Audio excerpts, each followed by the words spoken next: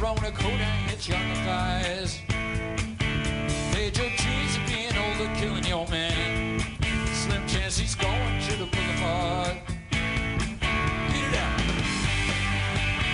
Dirty boulevard, I'm going down. Dirty boulevard, going out. Dirty boulevard, going down.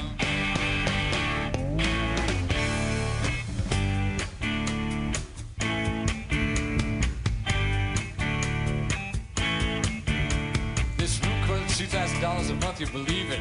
It's true, somewhere there's a landlord left until he wipes his pants. No one dreams of being a doctor, a lawyer, or anything. They dream of dealing on the boulevard. Give me your hungry, tired, your poor thumb. That's what your statue of bigotry says. Your poor little masses, let's go club to death. Get it over with, then dump them on the boulevard. Beat it out. Dirty boulevard, I'm going down. Dirty boulevard, get it out. Dirty boulevard, going down.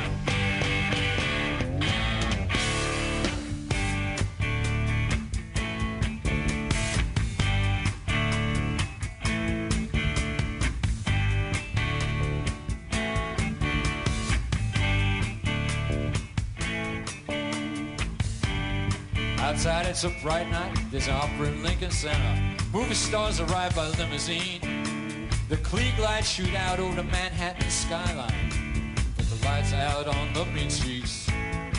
Small kid stands by Lincoln Tunnel, selling plastic roses for $1. Traffic's backed up to 39th Street. The TV whores are calling the cops out for it. Back at the wheel, Sir Pedro sits there dreaming. Found a book on magic in a garbage can. Looks at the pictures, looks up at the cracked ceiling. By the count of 3, I hope I disappear and fly away. From the dirty boulevard, gonna fly. From the dirty boulevard, fly away. From the dirty boulevard, I'm gonna fly. Fly, fly, fly away.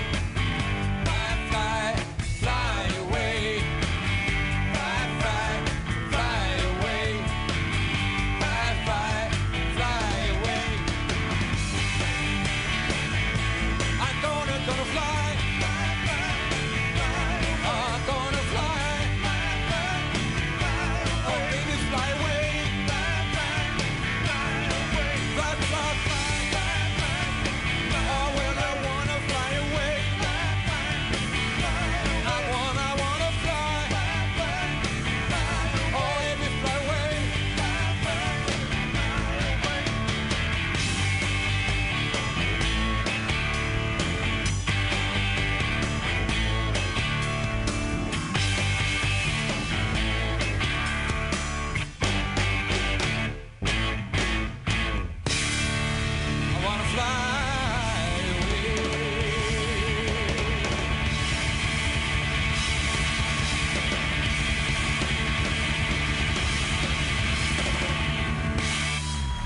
And welcome to the Weekly Review. It is Friday, November 27th, 2015, and there's a lot of news. There's always a lot of news, so I'm going to go right into the stories, a few stories of what we can get to that happened this past week, and there's just word of a shooting that happened outside of Planned Parenthood in Colorado Springs, so we'll be talking about that a little bit as well. There's also mass protests in Chicago and Minneapolis against police brutality. And protesters were shot in Minneapolis, so we'll be talking about that as well. And we'll also be talking to Diamond Dave, who is the co-host of the Common Thread Collective here at Mutiny Radio. And there's a protest happening outside the White House in D.C. to free Leonard Peltier. Among plenty of other stories, Nestle, a company that one would think could not do any worse. Every time I read about Nestle, they're doing something shittier either to the environment or to their workers or to the consumers, and it's got some more news about why they're a bad company and you shouldn't buy any of their products. Also, seizures done by the police, by law enforcement, have exceeded burglaries. So that's something else to talk about. Also, perhaps the origins of Thanksgiving, which a lot of us already know, but there's also an article about that we can get into. First, I'm just going to talk about Chicago, and this comes from the U.S. News and World Report, and this article is written by Joseph P. Williams, and the title is, After Police Shooting in Chicago, Calls for Emanuel to Resign.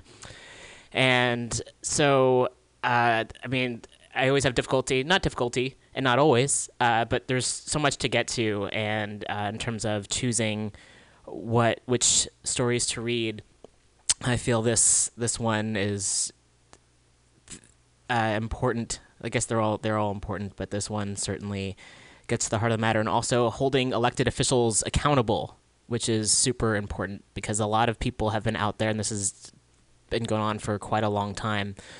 And to hold elected officials responsible, I think, is a really important thing to do. And I commend those calling on Emanuel to resign. Okay, for nearly 2 years, he was the second most powerful Democrat in Washington, a famously confrontational, joyously profane White House gatekeeper who traded in his job as the first black president's right-hand man to run for mayor of Chicago, their shared beloved hometown. Now, Chicago Mayor Rahm Emanuel, President Barack Obama's former chief of staff, is facing calls for his resignation amid disturbing questions on the latest and, arguably, most egregious incident of police use of deadly force against an African-American citizen. Tuesday's release of a graphic video showing a white Chicago cop pumping 16 bullets into a black teenager will likely cast a pall over Obama's push to ease strained relations between police and the black community in cities nationwide, an issue he personally elevated to the national agenda last year. Besides adding the Windy City to the ever-expanding list of places which have become shorthand for deadly confrontations between police and African Americans, Ferguson, Missouri, Staten Island, New York, Cleveland, Baltimore, the incident isn't a good look for the president. Despite Emanuel's strained relations with the black community, Obama endorsed him for office during his first campaign in 2011, and Emanuel surged to office and to re-election in 2015, in part on the black vote. Yet Obama's former top aide is suspected of helping police cover up the death of 17-year-old Laquan McDonald, the newest name in an issue that cuts to the heart of the black community. When Officer Jason Van Dyke shot McDonald on a city street last year, as police responded to reports of theft and vandalism in the area, police administrators and city officials said things were knowingly, demonstrably false within minutes of the shooting, says Craig Futterman, a Chicago civil rights lawyer who helped break open the case. A leader has to be held to account for the code of silence that continues to exist in the Chicago Police Department. He has to acknowledge it and address it, he says.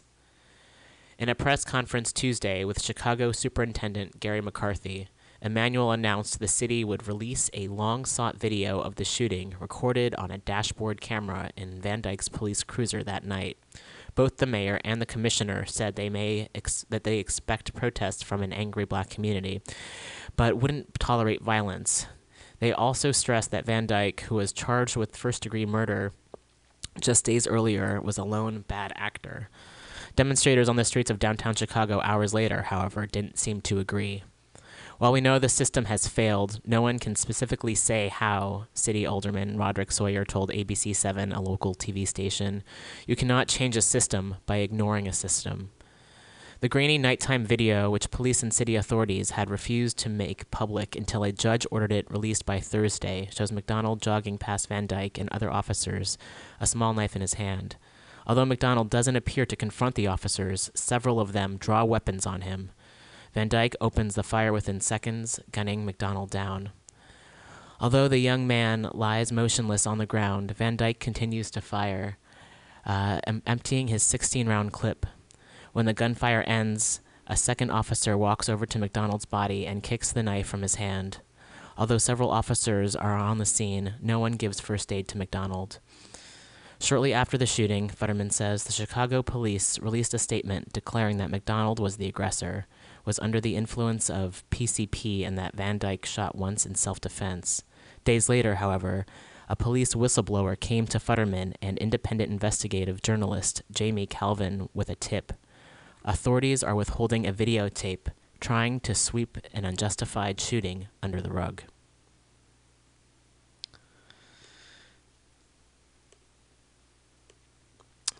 After a year of legal wrangling with the department amid growing publicity around the shooting, Futterman says a judge ordered the release of the dashcam video from Van Dyke's cruiser, a decision that triggered a series of rapid-fire developments in the case. Under pressure, prosecutors who said they'd spent months on the investigation quickly charged Van Dyke with murder.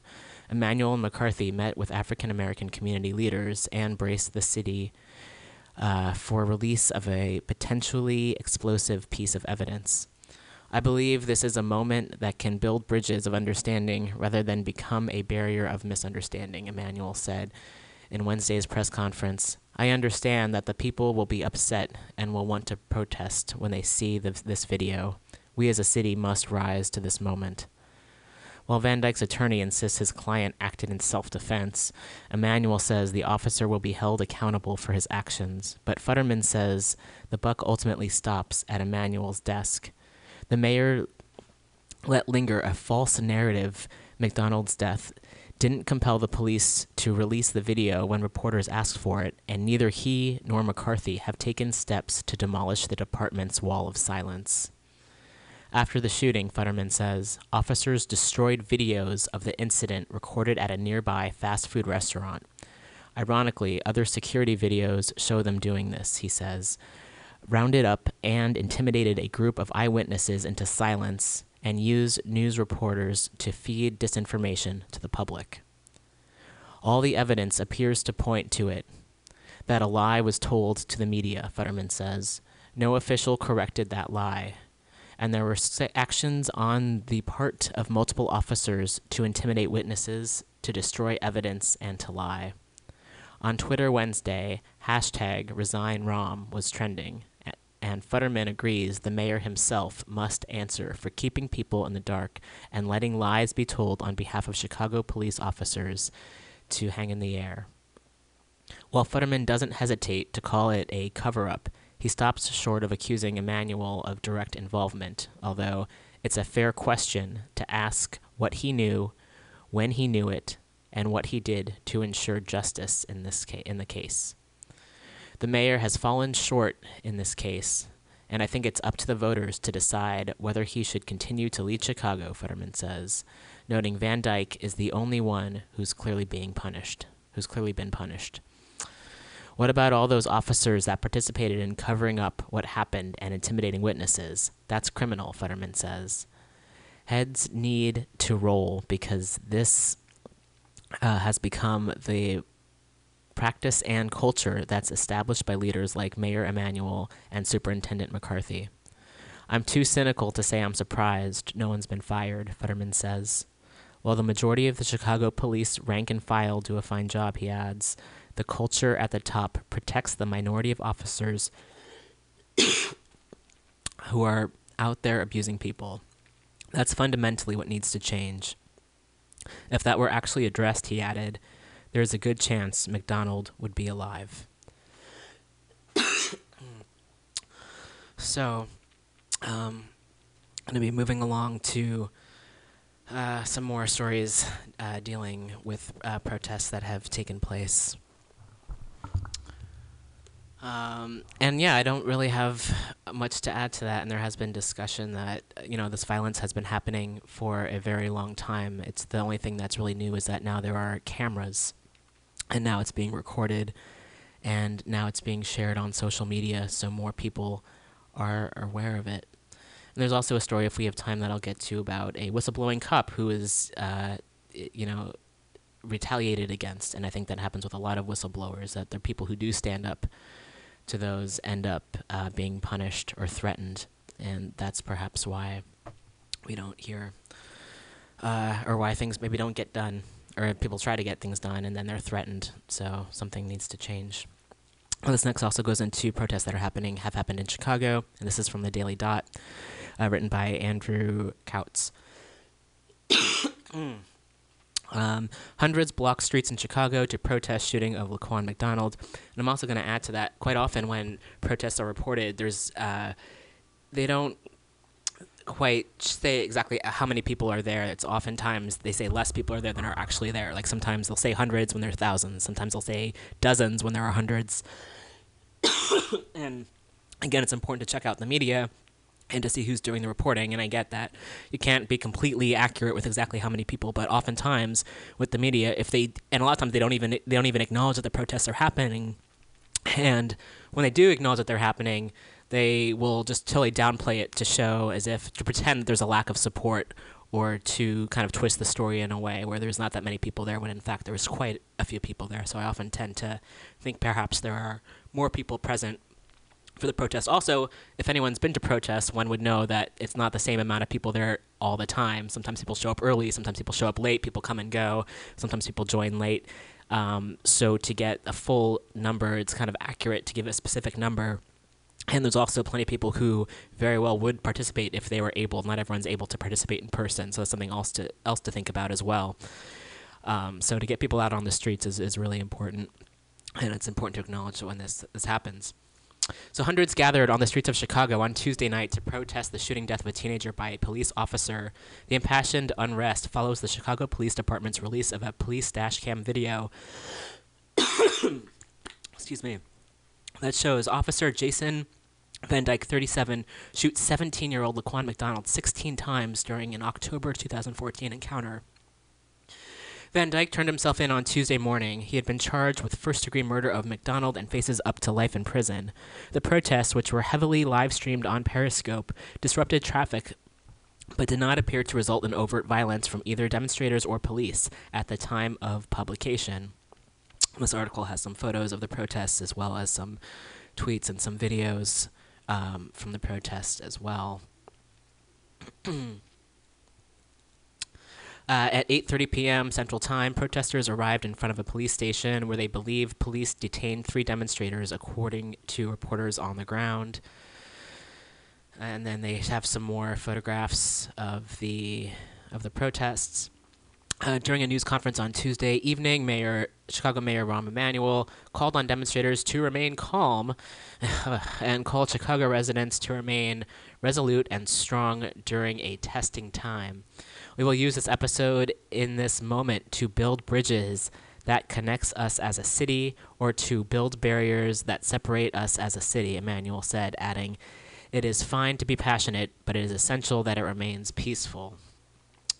And I think it's just I think it's hypocritical very much to demand peace from people who've been pushed around for a long time. If you want to tell people to remain peaceful, maybe that should be the law enforcement officers.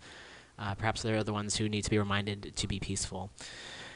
So that's just my perspective. So then we're going to go into a story about what's happened in Minneapolis, and there's also protests there as well. There's 2 stories here I'm going to get to. The first is about protests that were happening. Hundreds march through Minneapolis following shooting near the 4th precinct. This is written by Rachel Shazin. Hundreds of protesters began marching around 2 p.m. from the 4th precinct to Minneapolis City Hall following a Monday night shooting where 3 suspects allegedly fired into a crowd of Black Lives Matter protesters, injuring 5. Minneapolis City Hall closed for the day around 4:30 p.m. and locked their doors, police said. This building normally closes at 6 p.m. Protesters then gathered in front of the federal courthouse, and they talk about the green and blue line trains were delayed. And it says, shooting victim Wesley Martin, 18, joined the march on Tuesday while walking with a cane and his leg bandaged. He insisted nothing could keep him from what he calls the fight for justice. "I've been out here ever since it started, all day, every day," he said. On Monday night, Minneapolis police heard multiple shots fired near the 1400 Morgan Avenue North around 10:40 p.m. Several 911 calls came in reporting that protesters had been shot near the precinct. The suspects then fled the scene. "We got to 14th and Morgan, and all you hear is pop, pop, pop," Martin said. "My brother got shot in the stomach, and I got shot in the leg." So there's another article that came out that has much more information that I'm going to get to, and that is like 5 things you need to know about the shooting. So I'm going to get to that, and that has much more information. And I think a lot of the times I'm always pretty careful about where I find the news sources from. and it's just important to get from like first-hand sources. So this is Minneapolis shooting, 5 fast facts you need to know, and this will at least provide some context for those who are unaware of what happened. This comes from The Heavy, and this was updated on November 25th. So there's a rally for Jamar Clark, who was a man who was shot while he was handcuffed by police. 5 people were shot late Monday night in Minneapolis, where Black Lives Matter and other groups have been gathering for more than a week, demanding action in the shooting death of Jamar Clark. 2 suspects were arrested Tuesday afternoon, Minneapolis police said on Twitter. A 23-year-old white male, Alan Lance Scarcella, was arrested in Bloomington. 2 other suspects, Daniel Macy, 26, and Nathan Gustafson, 21, later turned themselves into police. All 3 men are being held without bail on suspicion of assault. A 32-year-old Hispanic male who goes by Saiga Marine in online postings was also arrested on Tuesday, but was later released when police determined he was not at the scene Monday night. Activists at the scene say the gunmen were white supremacists. The scene is near the Minneapolis Police Department's 4th precinct in North Minneapolis. Police say the victims suffered serious injuries, but are suspected to survive. The shooting was reported at around 10:40 p.m. Officers said they heard the sound of multiple shots in the area of 1400 Morgan Avenue North, a block away from the 4th precinct. Dispatchers then received multiple 911 calls reporting 5 people had been shot in the area, police said. Here's what we know so far. 1. The victims were taken to local hospitals, and at least 1 was in surgery, and they provide photos of the incident and some tweets. 5 people at the hashtag 4th Precinct Shutdown protest were shot and suffered non-life-threatening injuries, police told the Associated Press. 2 victims were taken to Hennepin County Medical Center by ambulance, and 3 others were driven by private vehicles to the North Memorial Medical Center, police said. Black Lives Matter says one of the victims was shot in the stomach and was in surgery early Tuesday morning.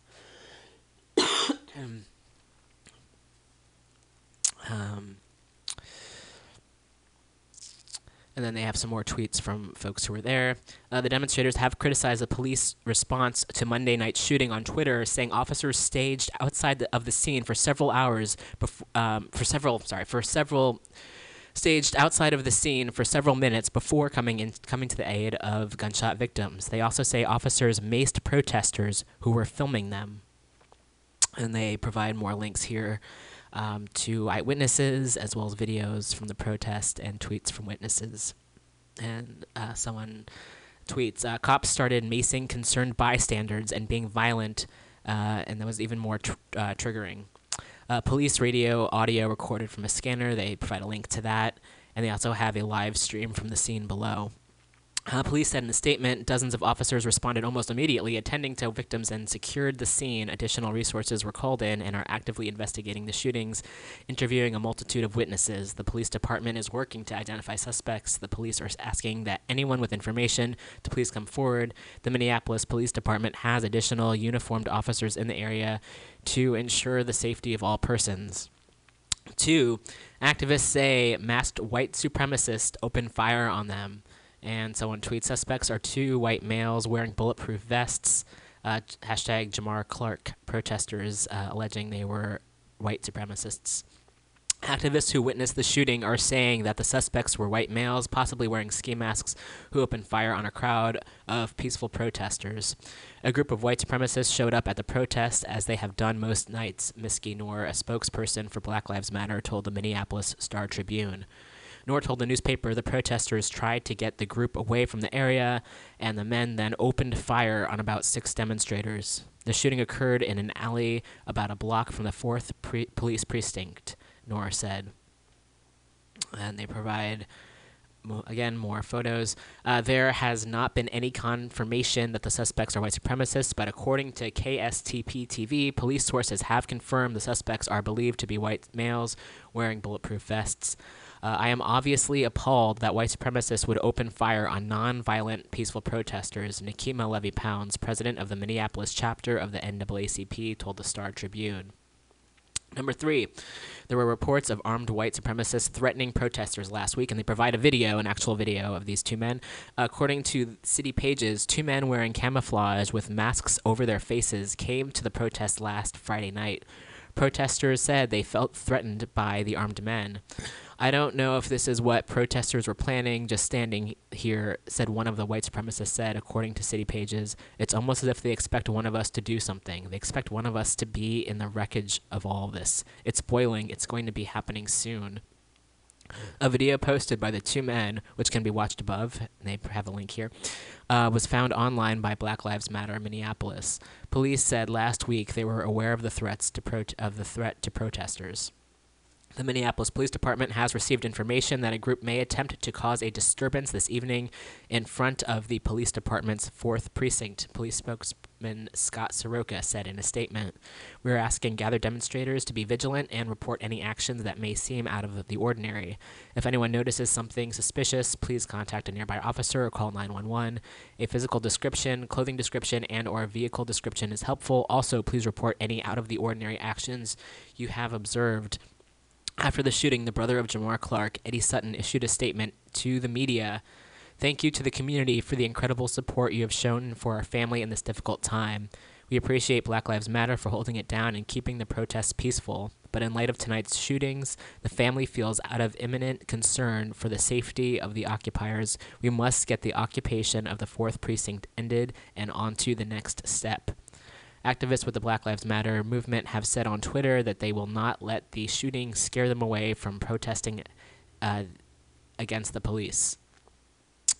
4, community members began protesting after witnesses said Clark was handcuffed while shot. Jamar Clark, who is unarmed, was shot in the head by a police officer on Sunday, November 15th. He died the next night.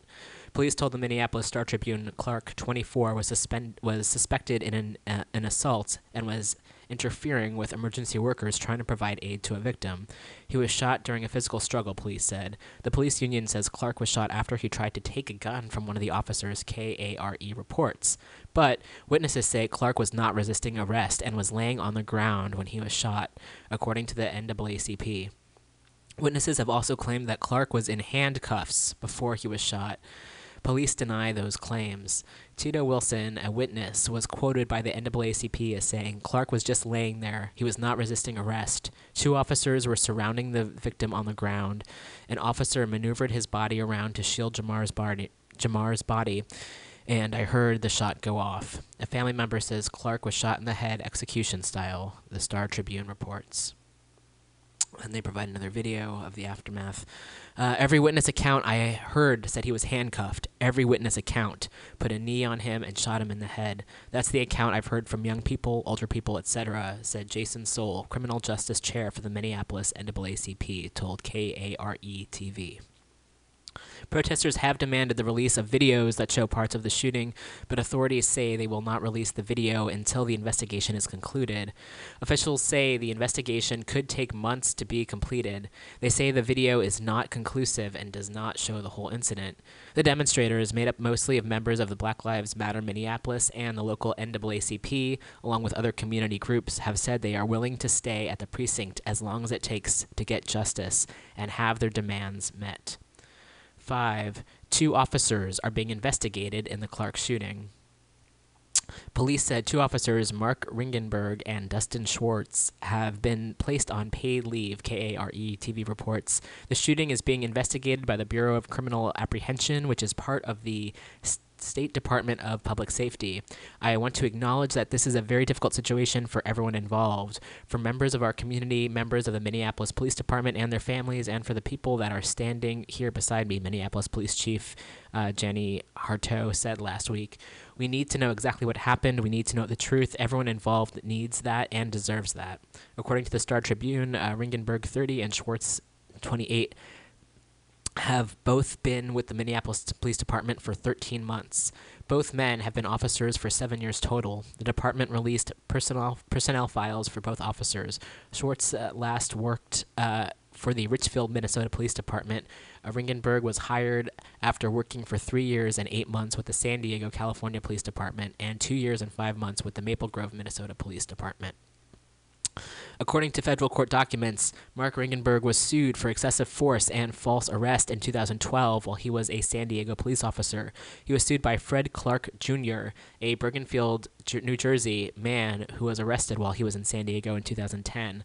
The lawsuit was dropped by Clark because it was becoming too expensive for him to fight, he told Heavy.com. And they have more links to the lawsuit and the officers below. And this was written by Tom Cleary. So again, you can find this on Heavy.com and then also Facebook.com/WeeklyRev.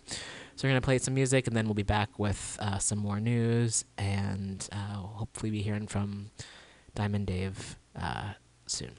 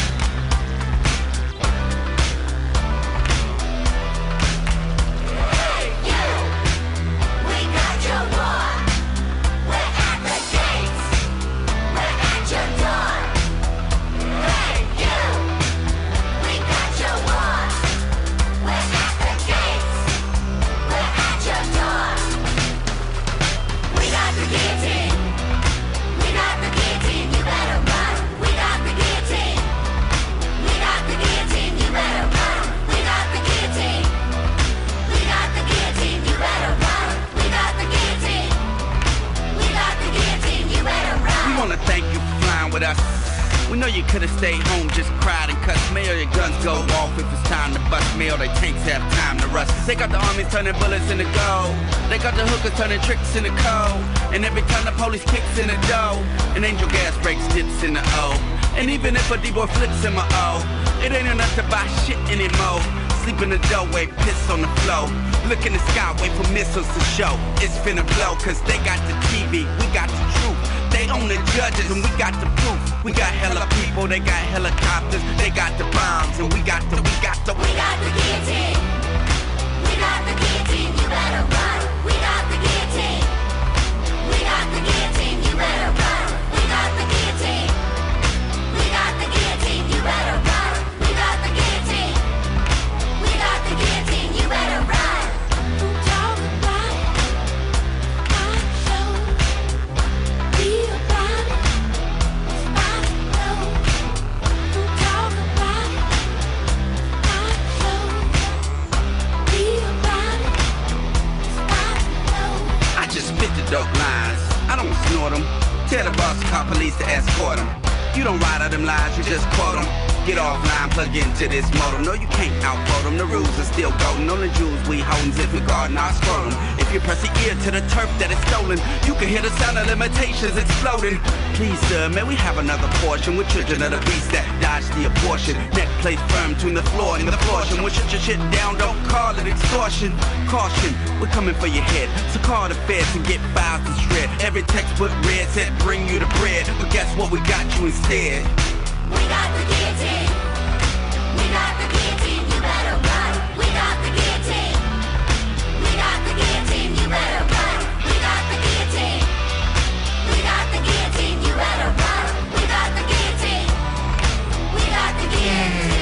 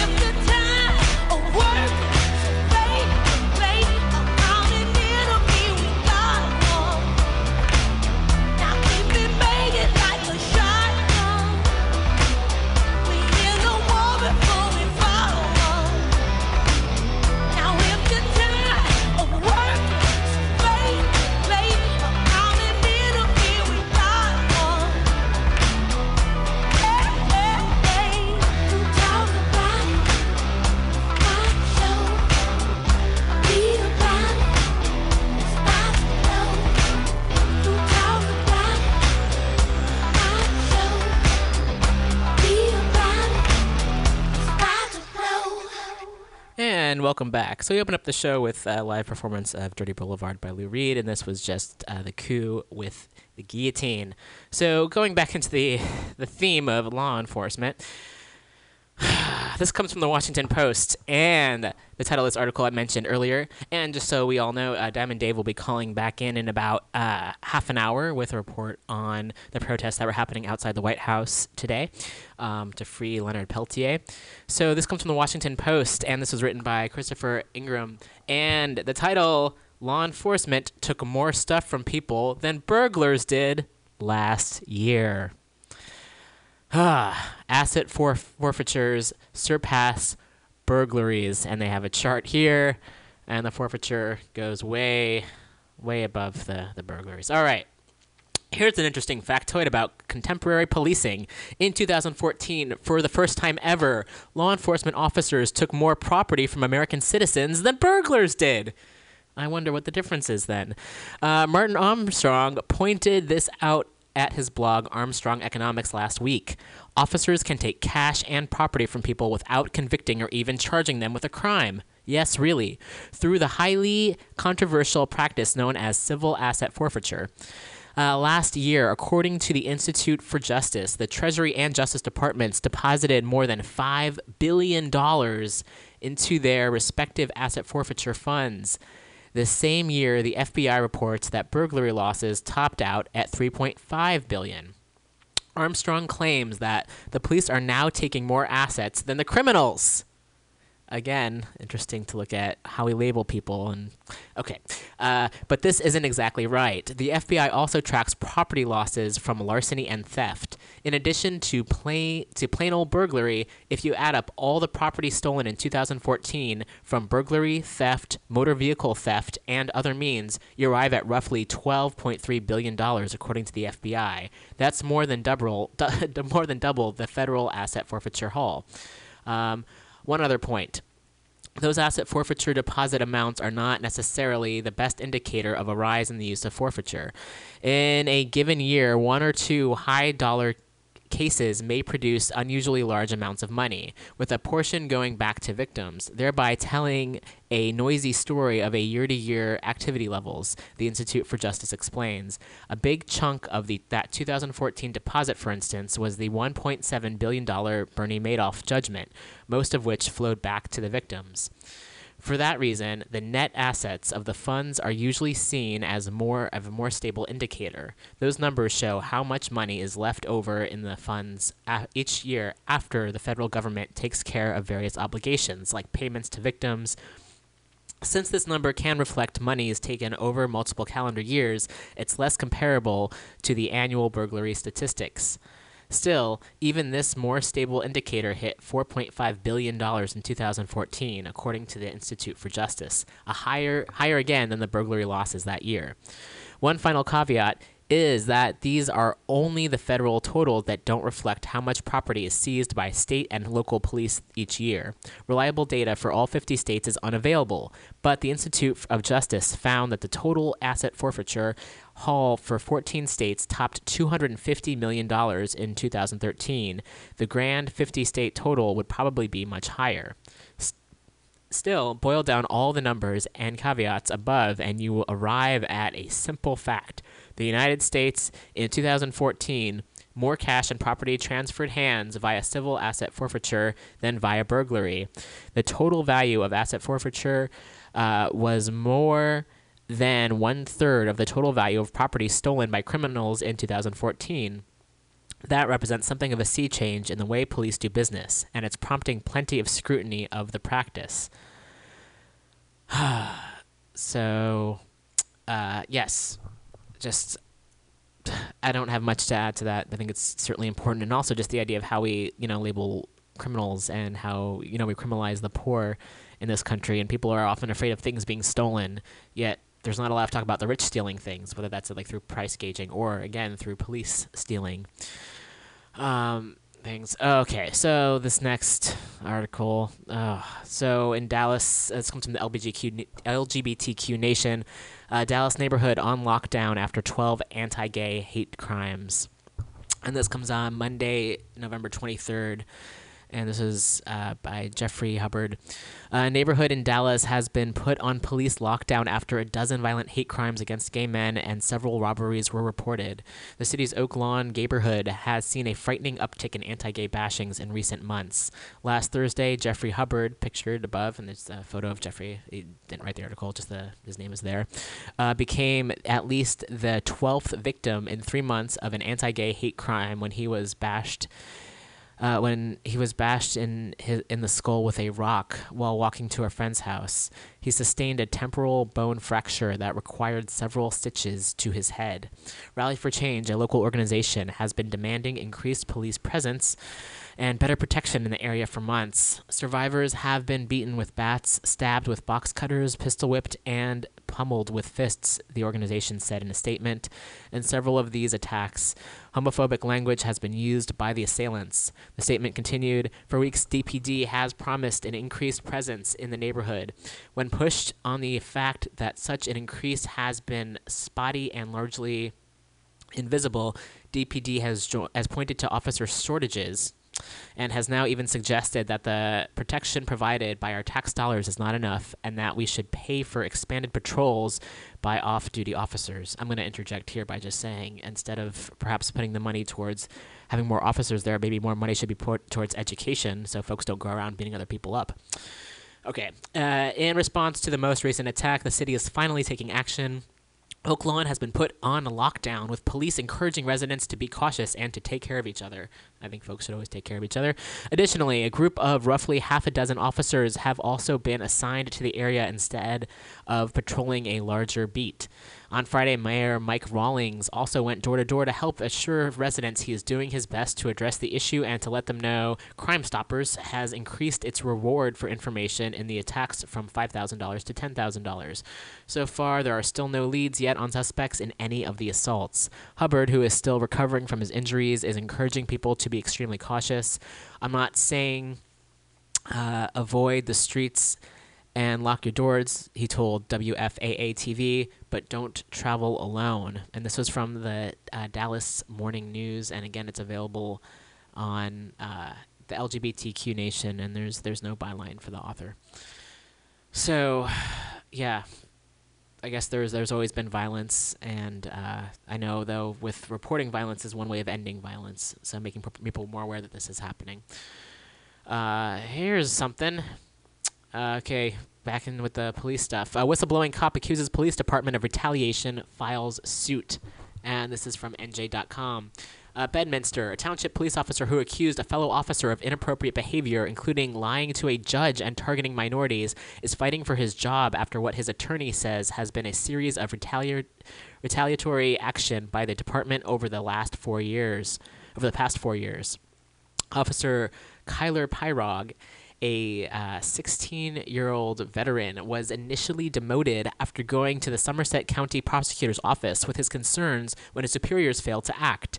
He has been suspended indefinitely without pay pending his termination following an internal affairs investigation that his attorney says was initiated as further retaliation. Pyrog has filed a civil suit in Morris County alleging the Township Police Department violated the Conscientious Employee Protection Act in its retaliatory actions against him. He's seeking unspecified damages. Police and police departments are entrusted to protect the well-being and safety of the public, and most of them do it admirably, said Claudia A. Rice, Pyrog's Morristown's based attorney. But every once in a while, I would say more than that, you have someone who steps out of the role and targets people. When that happens, you need people to step forward and out of the blue code silence code of silence to report those instances. Then to then target those very people for retaliation undermines what police and police departments are entrusted to do. The suit was filed in Morris County because the judge, his former coworker, allegedly lied to, served in Somerset Superior Court. Bedminster Township Police Department officials said in a preliminary notice of disciplinary action that they are seeking to terminate Pyrog because he committed 5 violations of department's rules and regulations, including remaining stationary in various township parks and businesses for long periods of time without performing any police functions, falsifying his daily blotter, and running radar for long periods of time without making any motor vehicle stops. Attorney Arthur Thibault, who is representing the township, didn't return a call seeking comment.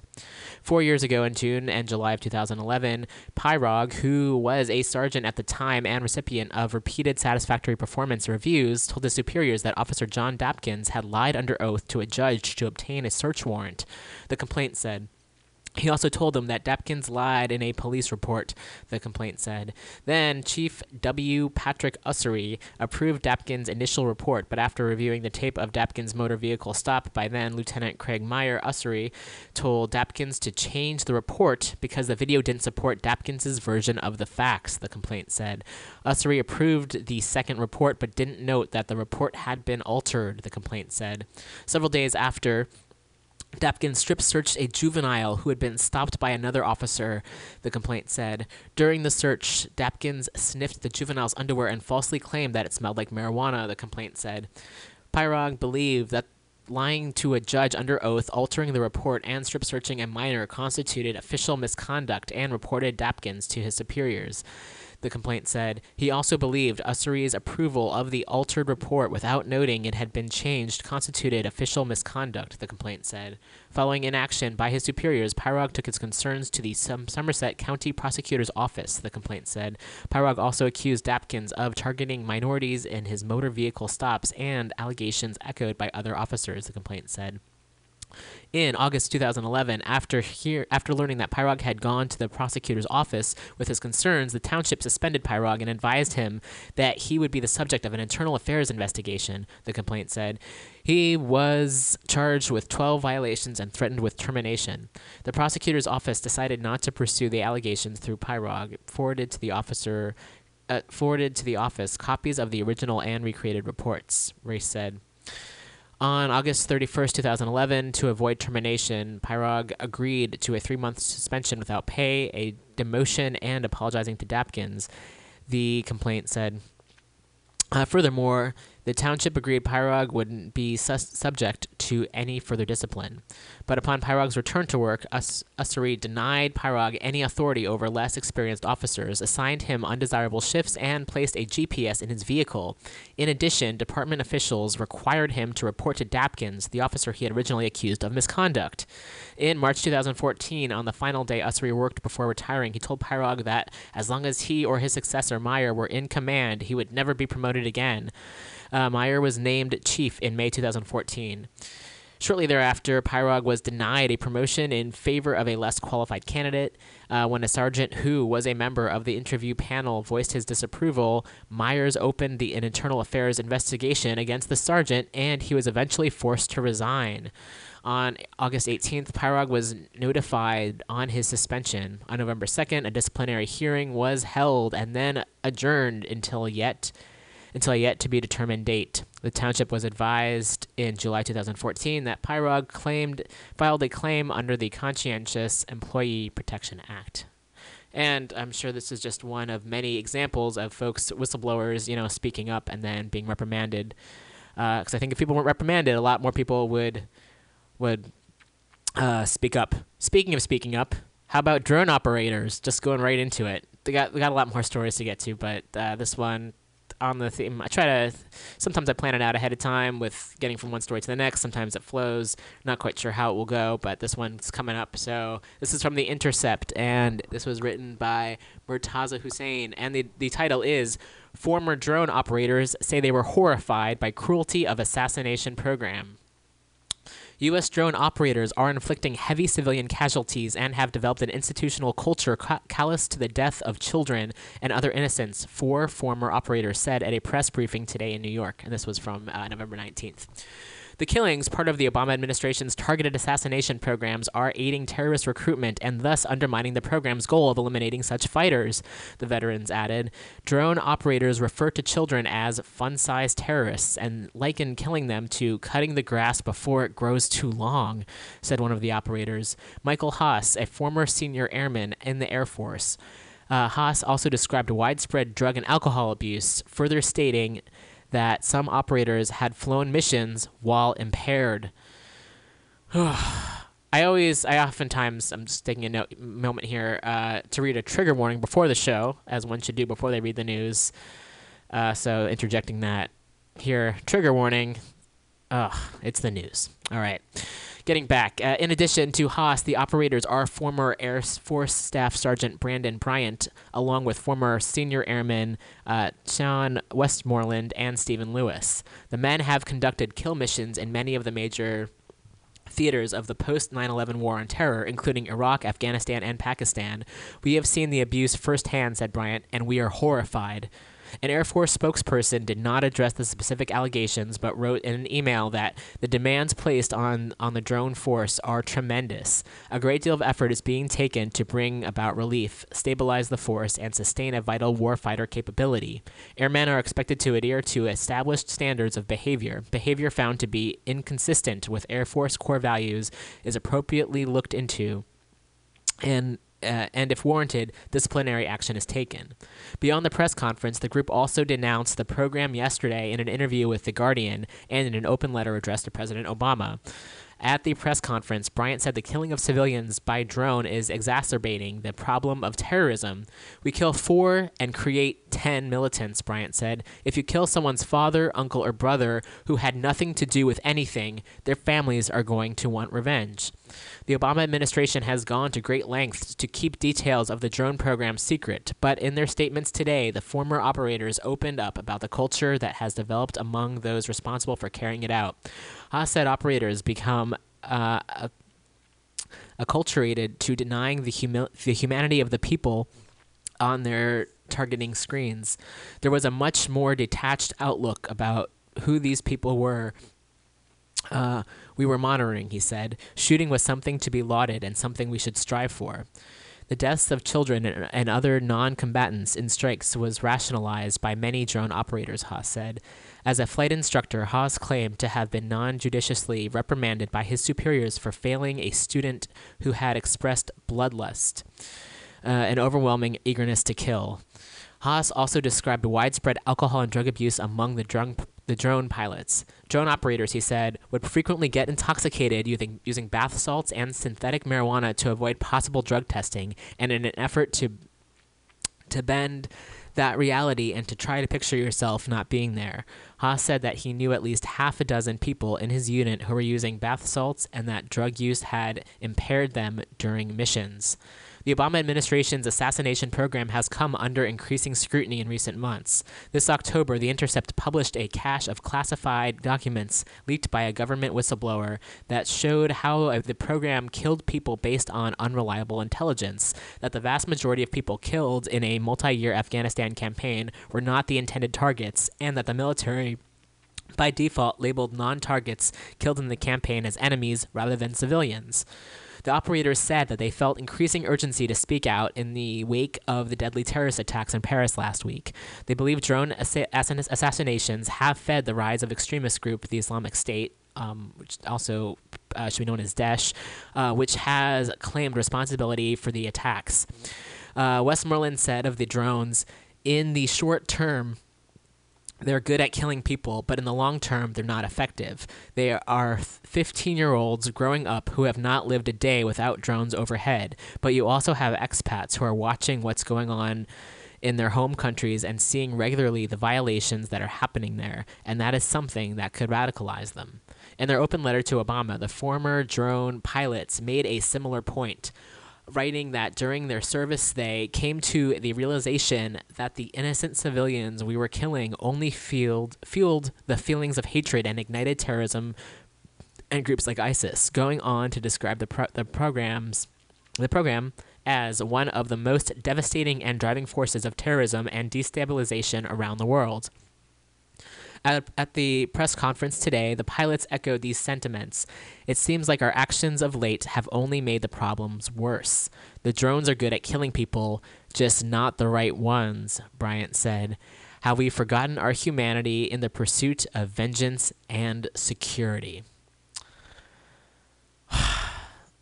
So, that think I've got nothing to add to that. And as I read a story last week about how the stock prices of weapons are going up, and how there's people who rely, people who their living is based on selling weapons and weaponry, and it needs to be stopped. That's all there is to it. And going back to the beginning story is really when people who are telling the stories, the police are telling their perspectives. We don't get to hear from the people who are murdered, so we have to speak up for them and demand justice. Okay. So there's a few more stories here we can get to. There's, as I mentioned, the story about Nestle and what Nestle has done. Some other story about the origins of Thanksgiving. I'm going to take a break, though, and actually read a story that's not super depressing and violent, because there are good things that are happening in the world, too. And this comes from SF Gate, and it's the map where to find free fruit on Bay Area streets. And this is written by Katie Dowd, so not everything is terrible in the world. It's important to remember that. So this is November 24th. A group called Guerrilla Grafters, oh yeah, we read about them a few months ago, has been grafting fruit tree branches to ornamental trees all over San Francisco, but you don't have to wait years to see them bear fruit. All you have to do is look at the falling fruit map of the Bay Area. The crowdsourced map, and they provide a link, created by the nonprofit Falling Fruit, shows thousands of places around the region where you can find free fruit. The map also mines data from cities which have information about fruit trees on public property. The map lists 9,000 spots in San Francisco alone where you can find fruit, veggies, herbs, and more for free. The database does include some food banks as sources of free food, as well as dumpsters that yield damaged but edible food. There are no specific laws banning, I wouldn't say yet, thankfully. There are no specific laws banning picking fruit in public spaces, and of course you shouldn't pick anything on private property without the owner's permission first. The map usually indicates if the fruit tree is in someone's yard and whether or not you need permission. As for the guerrilla grafters, they hope the fruit branches they've grafted onto ornamental trees around the city will start bearing fruit in 2018 to 2019. And it says to see a map in full, click here. For sampling of Bay Area's fruit offerings, check out the gallery above. I'm going to click here to see. So yeah, if you go to fallingfruit.org, they'll provide a map of where to find the fruit. So I think that's pretty awesome, and glad that folks are doing good work like that, and we can find food out there. And there's they have a map from Falling Fruit is like map of, they have like around the world. So they've got locations in Africa and South America, Asia, Europe, Australia, and North America as well. So again, there are some good things happening and people doing some good work. So that's super important. So we should be hearing from Diamond Dave very shortly. I'll start off with I guess we'll go into the Thanksgiving. We'll go into the Thanksgiving history. I think a lot of us know it. I know it's been taught incorrectly, as many things have been in schools across the country, and even this idea of celebrating murder. I mean, it's not celebrating murder. However, looking at the origins of it, it's important to talk about why we need to maybe change things up a little bit, especially as it's being Black Friday today, which is big for capitalism and big for spending, and this idea of folks camping out overnight. People are camping out overnight to save some money on products, and yet you don't see people necessarily camping out overnight in protest. Some people do, but it seems like it hasn't caught on as much as it's interesting what people's priorities are, I should say. And today's also Buy Nothing Day. Which is much a better way of looking at it. And there was a meme I saw earlier that I will share, which I think kind of gets right to the point. Oh, and there's another article which we may get to, talking about how there's always those videos up about people violently attacking one another during Black Friday, and how it's really just about rich folks, or not even necessarily rich folks, but just people like shaming poor folks. So the meme says, "We saved so much money on Black Friday by simply not buying anything at all. Happy Buy Nothing Day." And yep, that's it. Okay, and there's a lot more to get to. So we'll do start with Thanksgiving, and then if Dave calls, that'll go right into also just talking about Thanksgiving. And rights of Native Americans and how they are still mistreated and have been mistreated in this country. All right, so this story is from Counterpunch, and it was written by Ashley Nicole McCrae and Lawrence Ware, and it came out yesterday, November 26th, Decolonizing the History of Thanksgiving. And there's a photo here with folks holding a sign. We did not fingerprint the Pilgrims when they arrived in our own land, Native Americans. All right. When they arrived in our own, part of the sign's covered up. We did not fingerprint the Pilgrims when they arrived in our own Native America. Okay. It's Thanksgiving once again, that day every year when we are all gluttonous to celebrate the fact that, quote-unquote, Pilgrims and Indians had a harmonious meal. At least that's how it has been framed historically. But let's be honest. On the last Thursday of November every year, we celebrate the beginning of a European invasion that ends with the death or relocation of millions of Native people. While many have tried to redefine the meaning of Thanksgiving into a time wherein we cultivate a sense of gratitude, the undeniable truth is that the blood of Native people stains the genesis of the holiday. The colonial origins of Thanksgiving, or what many natives often refer to as Thanks-killing or Thanks-taking, is not something to celebrate. While we cannot pinpoint one specific or original Thanksgiving celebration, President Abraham Lincoln made it a national holiday in 1863 and conceived it as a national day of Thanksgiving. Pilgrims and Indians weren't included in the tradition until 1890. The national mythos surrounding this holiday does not take into consideration the long and violent history of contact between European settlers, in this case, English Pilgrims, Puritans, and indigenous populations that already inhabited the land. Oh, we have a call. We got Dave coming in, so we're going to plug him in here and be with you. All right. Hey, Dave. Okay, Roman, we're camped out here. We're in a circle around our fire, having spent the day in Washington, D.C., letting the powers that be and letting the people coming through. They were asking for freedom for Leonard Peltier after 40 years in prison. The American Indian Movement, Leonard Peltier, Google him. But here we are, here in a great campground. It's called the Greenbelt. We're Greenbelt, near Greenbelt, Maryland. It's a beautiful wilderness, so we did. And Roland, what I'm going to do is I have a circle of people here. We're going to pass the hat around, with the phone around. We are passing the hat around, and passing the phone around, and letting people know who they are, what brought them here, and where we go from here. The past shakes hands with the future through the now, right now. Great. Here we be. And here's my sister, Loud Hawk, right here, of the Lakota Nation. Loud Hawk, I'm handing you the phone. Let people know who you are and what it's all about. Hello. I would like to thank everybody that listens to this radio show, the Rainbow people. I would like to say thank you for the Lakota Rainbow Alliance and everybody. A sincere thank you and sincere prayers going out for Leonard Peltier. And I would like to make an appeal for Rios, our bus, the starter's giving out. We need some help with some brake work. And this is what I'd like to make an appeal for. Thank you. Mother Lauda. Oh. Remi cho tu không we for your way. Lakota oya teki he me. Icha khab you how we the Tokara Keeper woman. I am warrior woman. Opula. Thank you. Thank you. Hi, everyone.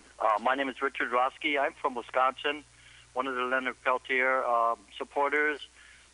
We're out here in Washington. We want to ask you all to do your best to contact President Obama to sign for clemency, complete pardon, clemency for Leonard Peltier. You could look that up. Who is LeonardPeltier.com. Find out .info. Yeah, who is LeonardPeltier.info. Educate yourself. This is a human rights violation. It's a political prisoner for over 40 years, or this February 6th will be 40 years. 71. He needs help. He's diabetes, and not only that, he's a protector of the earth and a protector of the elders, and he deserves his freedom. So please do your best to pass this forward. Look it up, pass it forward. This is the year for President Obama to sign for that, and it's our last appeal. He's getting older and he's not feeling well, and he's been in lockdown. So please hear this message. We want to thank you all for listening. I'm going to pass this forward now to another beautiful, wonderful sister supporter.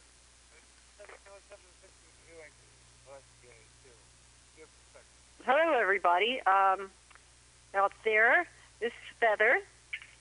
We've been working closely with our Lakota brothers and sisters, the grandmothers and the young ones, and gathering here together, pooling our resources. And yesterday we went to the White House, and we got a pretty early start for organizing so many folks, and went there and had a prayer circle just outside of the White House.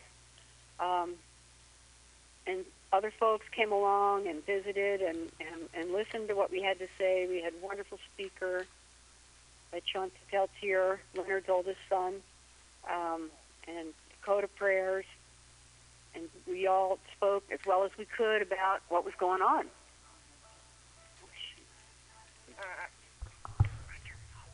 Thank you. And we've had a wonderful camp here. We've been feeding one another, having a great time.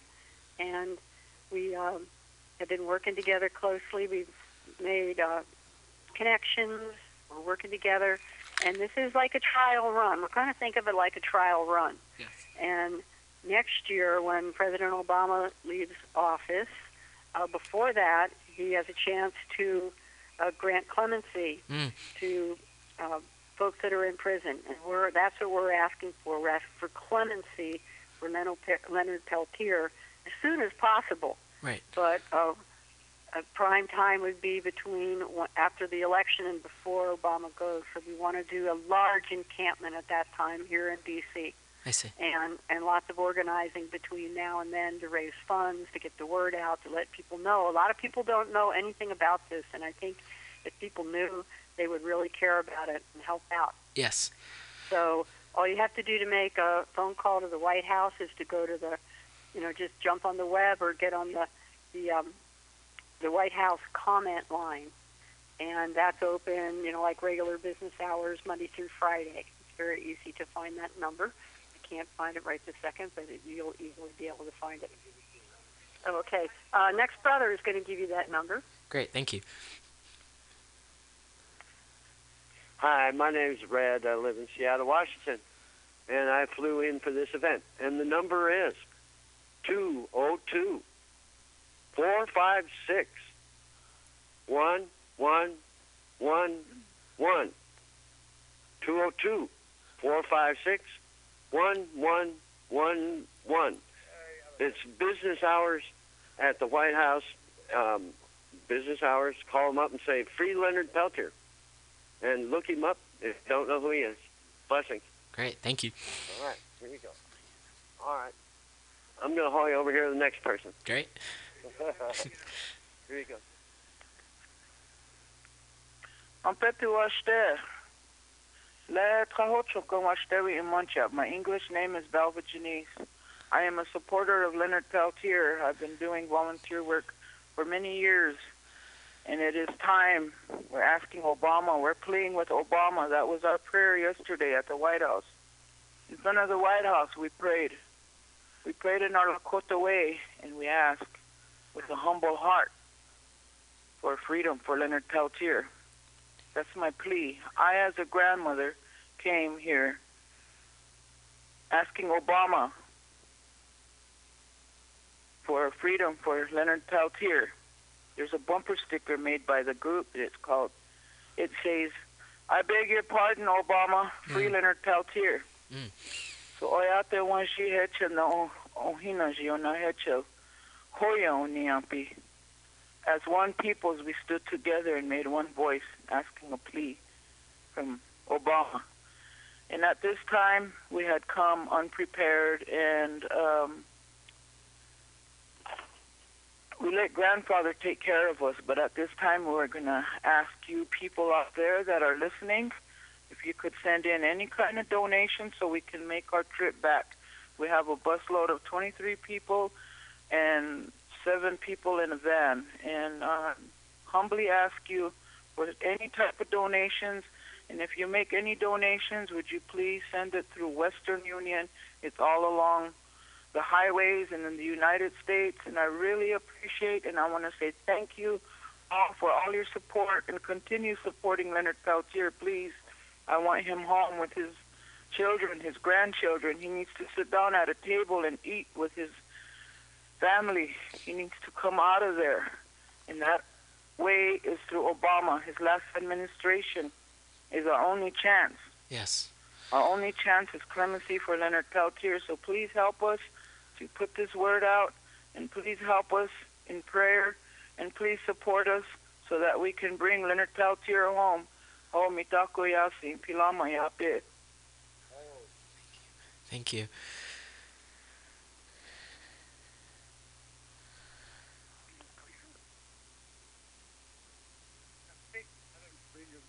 Hello. Hi. This is Chauncey Peltier. I'm a Turtle Mountain. My father's a Turtle Mountain Chippewa. My mother's a Fort Cotton Sioux. I'm Leonard Peltier's eldest son. Director of PeltierArt.com, co-director of International Leonard Peltier Defense Committee at whoisleonardpeltier.info. Leonard Peltier is one of the longest held political prisoners in the world.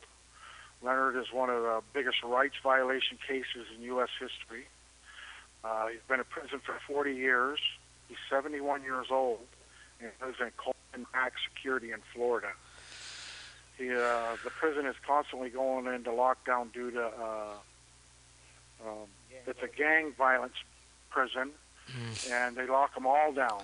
And when Leonard's in lockdown, he is getting fed through the door. Well, Leonard's diabetic, and when he's eating through that door, he's not able to pick and choose of what he eats for his diabetes. Yes. So Leonard's health is deteriorating in there, and we're all asking everybody to call and write the White House. Yes. And if he was ever a supporter of Leonard Peltier, now's the time he needs you.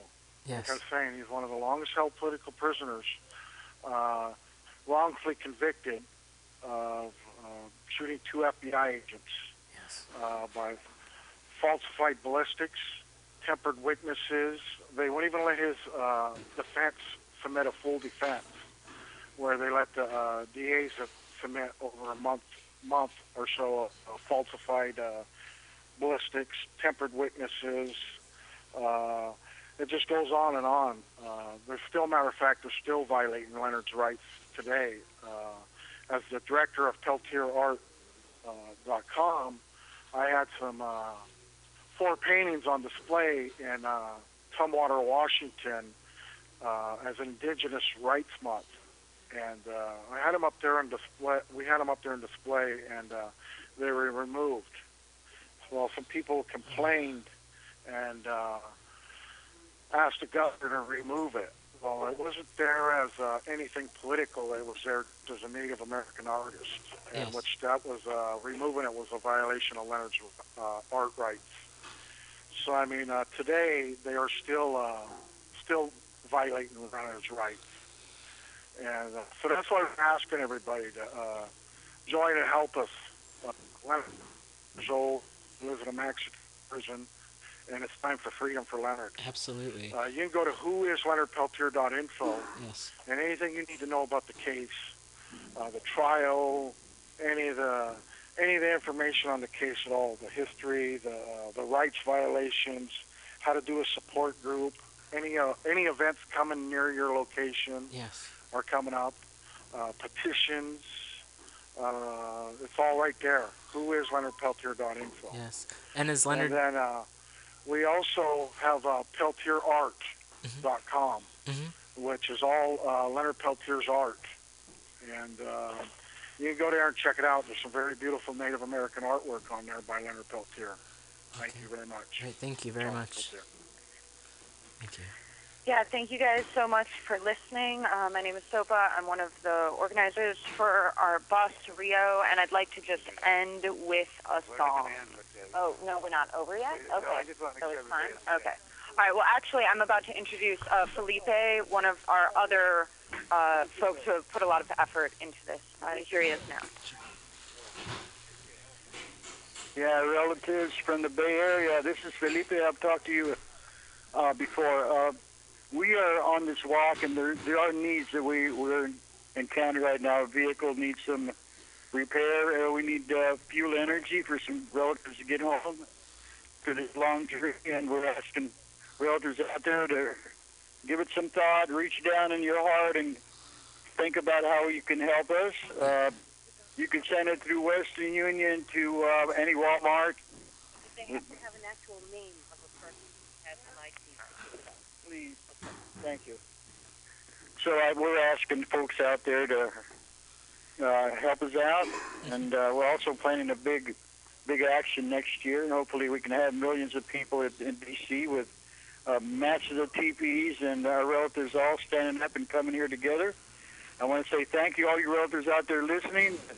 We ask that you support. It's a time for giving. Christmas is coming up. It's a good way to support your relatives. It's to share, and this is a good time to share, so we hope we hear from a lot of you.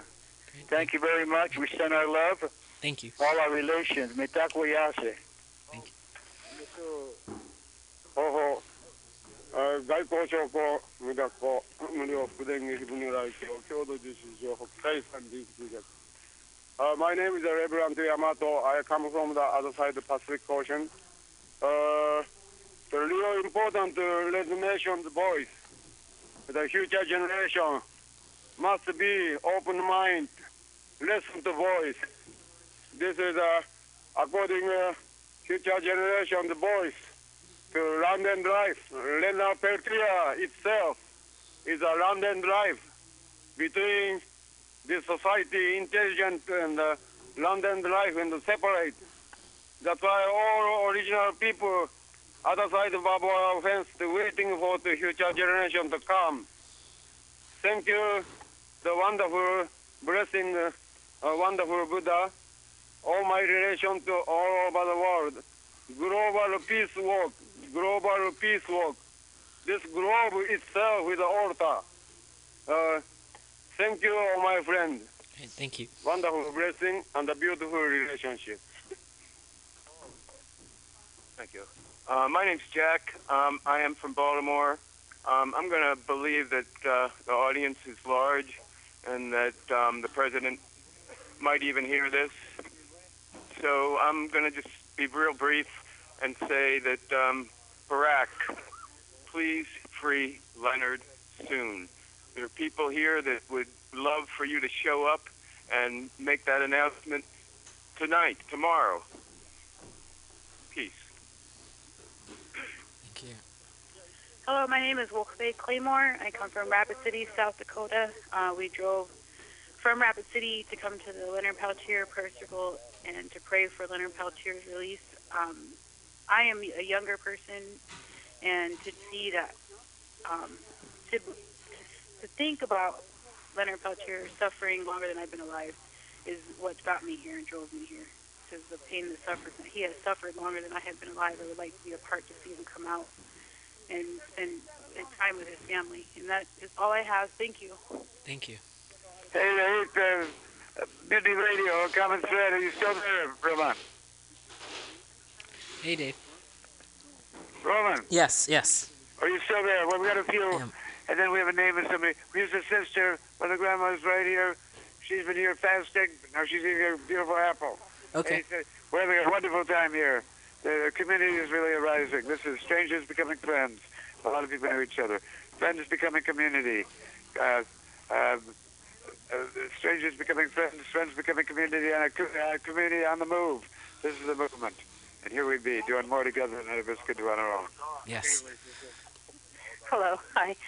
My name is Joyous Rainbow, and I've been on Peace Walk in what I now call Journey to Peace for All Life.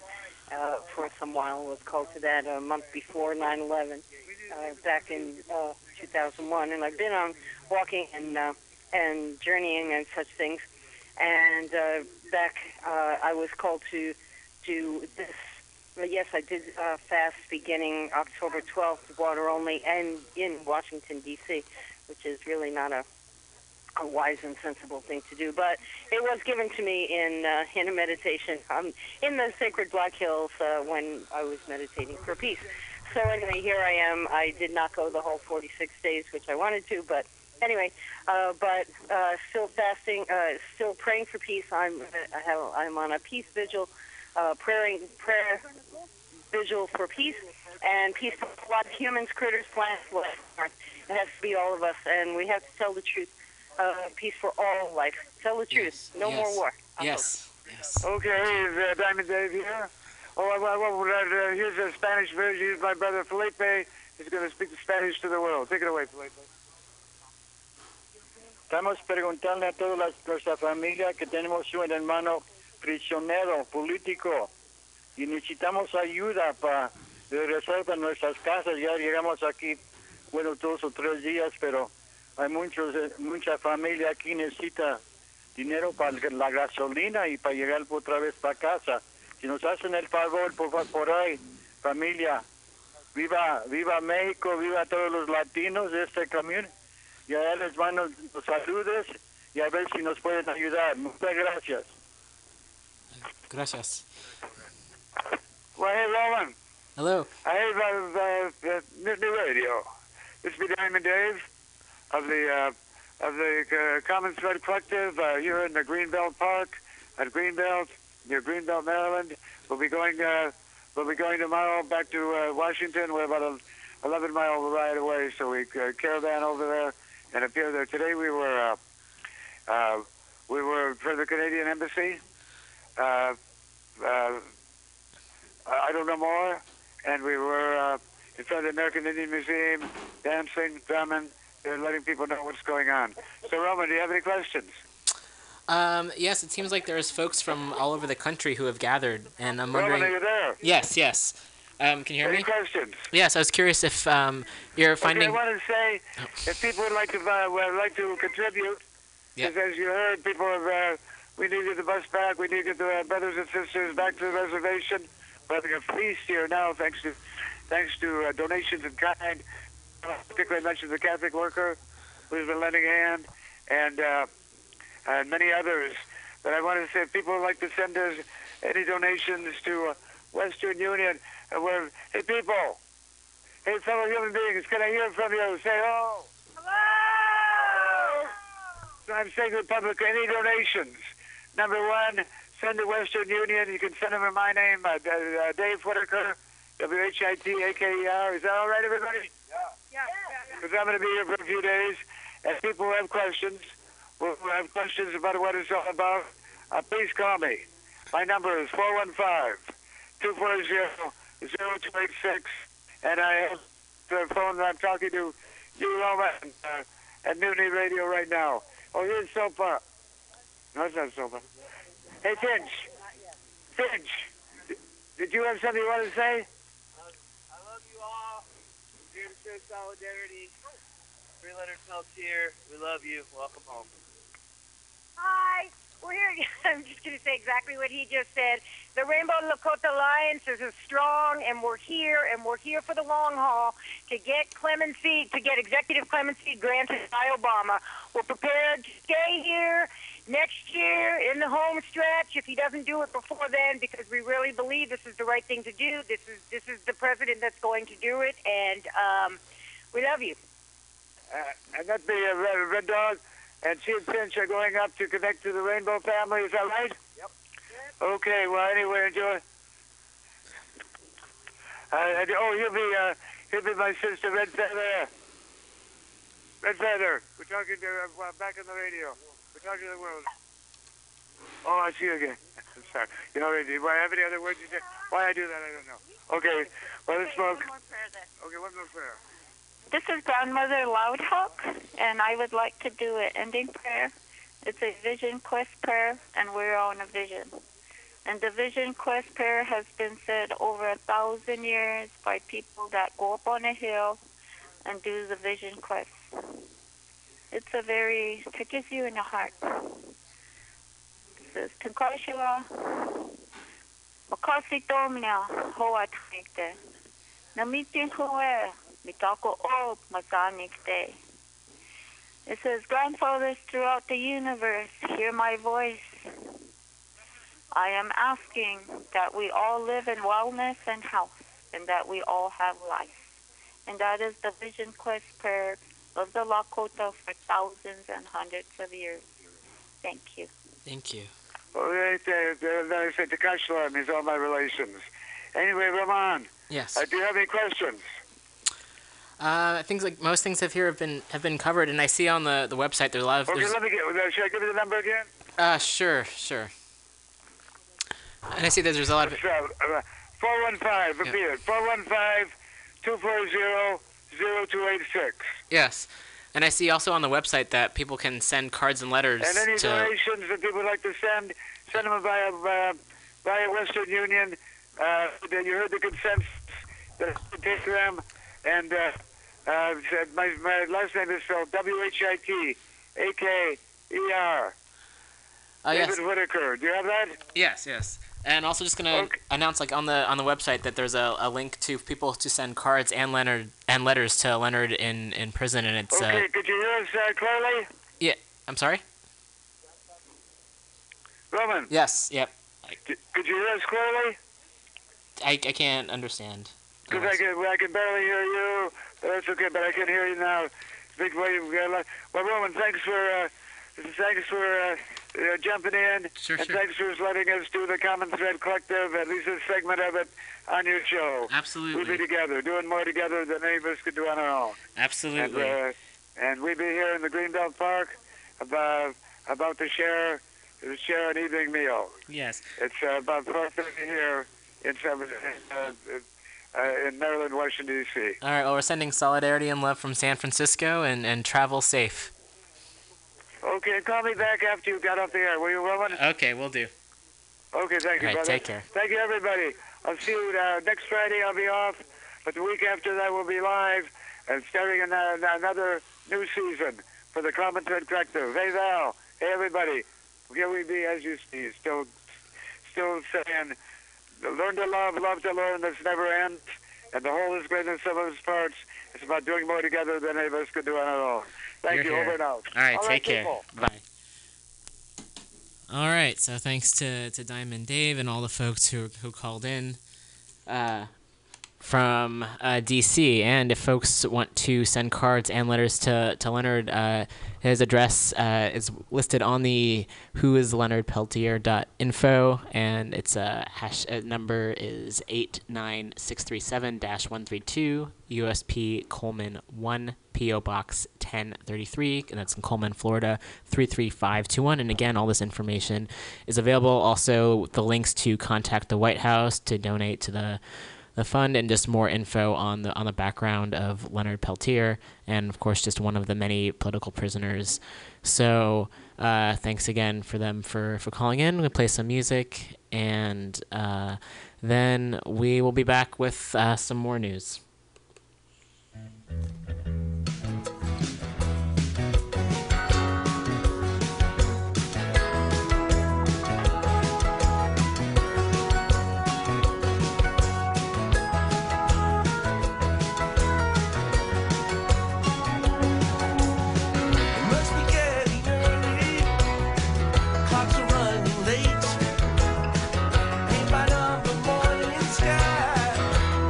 So phony.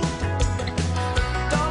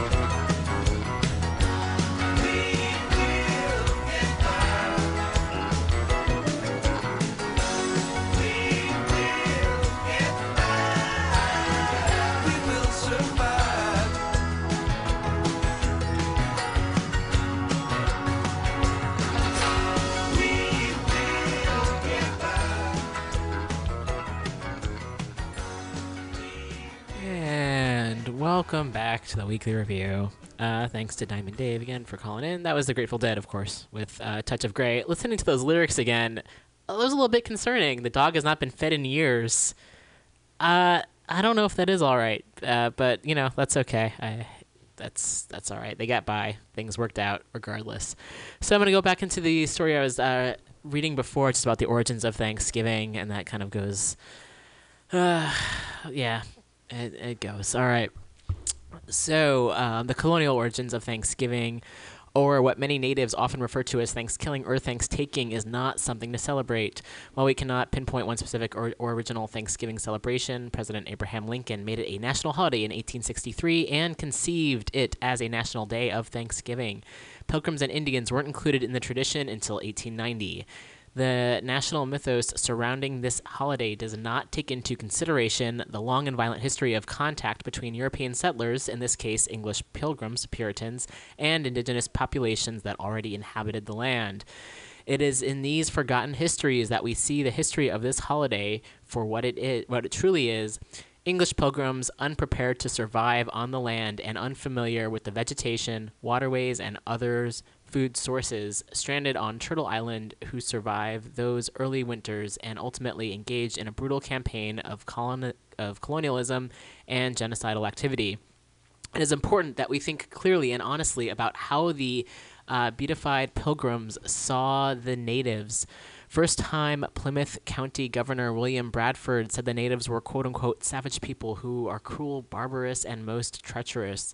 Clearly not the people you would like to feast with, yet our national narrative surrounding this holiday celebrates the first Thanksgiving as a moment of harmonious bridge building. This is clearly not the case, especially when we learn about the Pequot Massacre of 1637. This is just one in a multitude of genocidal tactics employed against the indigenous peoples of the land since white Europeans arrived in 1492. Of this event, Governor Bradford said, "Those that escaped the fire were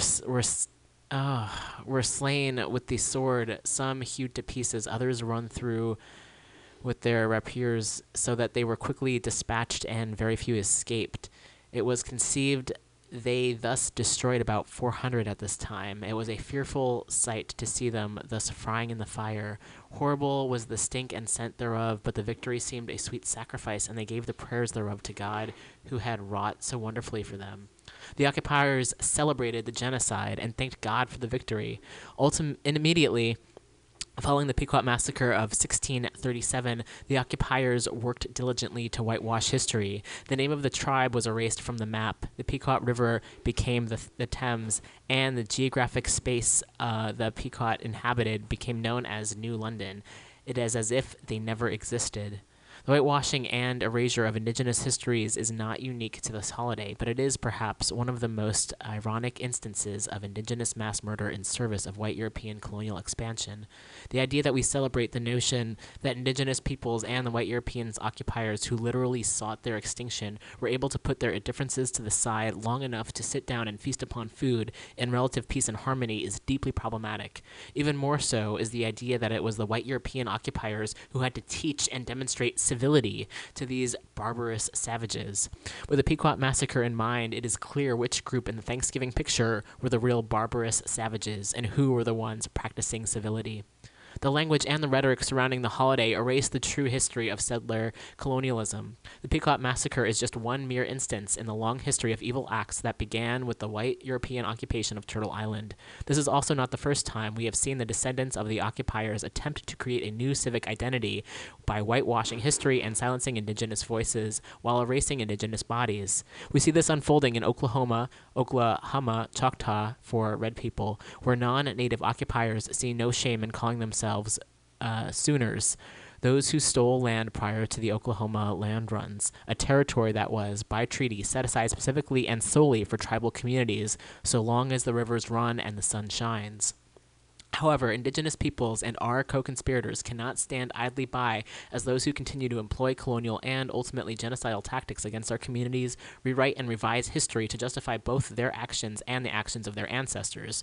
We must thoughtfully and intentionally intervene because white boomer Sooner, and they have another word, name of a football team, which is not spelled out, and Thanksgiving may seem inconsequential to some. The historical context that gave rise to these terms and celebrations contribute to real-life consequences that still impact Native people in this country, as we heard on from the phone call. Native women are the group most likely to be sexually assaulted in their lifetime, with low estimates suggesting 1 in 3 in her lifetime. Upwards of 80% or more of these cases are perpetuated by non-Native males. There are 2,000 reports of missing and murdered Indigenous women from Turtle Island, and suicide in Native communities far surpasses the national average for every age group. Natives have the shortest lifespan of any group living in the United States, and this rate is even lower than those living on reservations. Historical or intergenerational trauma is literally embedded in Native DNA, and many of our parents and grandparents were stolen from their families and forced into boarding schools that had the expressed mission to civilize the savage and kill the Indian but save the man. Physical torture, sexual assault, murder, public shaming, and stealing the culture of Native children accomplish this. Psychological studies have demonstrated that Native mascots negatively affect the psyche and well-being of Native youth, and many of these children have a difficult time making it through K-12, never mind college. Further, Native people are virtually helpless when a non-Native perpetrates a crime on Native land. The victims have no jurisdiction over non-Natives, and the only way they could ever achieve justice is if the already overlooked federal government decides the case is worth pursuing. The silencing of Native voices has not only happened historically, but also continues today. Whitewashing history, revisiting history, and developing rhetoric that celebrates the creation of a new civic identity for European occupiers. These all contribute to the oppression of Indigenous peoples and tribal communities.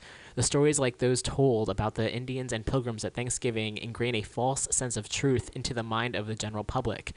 These stories tell the populace that everything is okay, and in fact, the quote-unquote Indians owe a lot to the Pilgrims.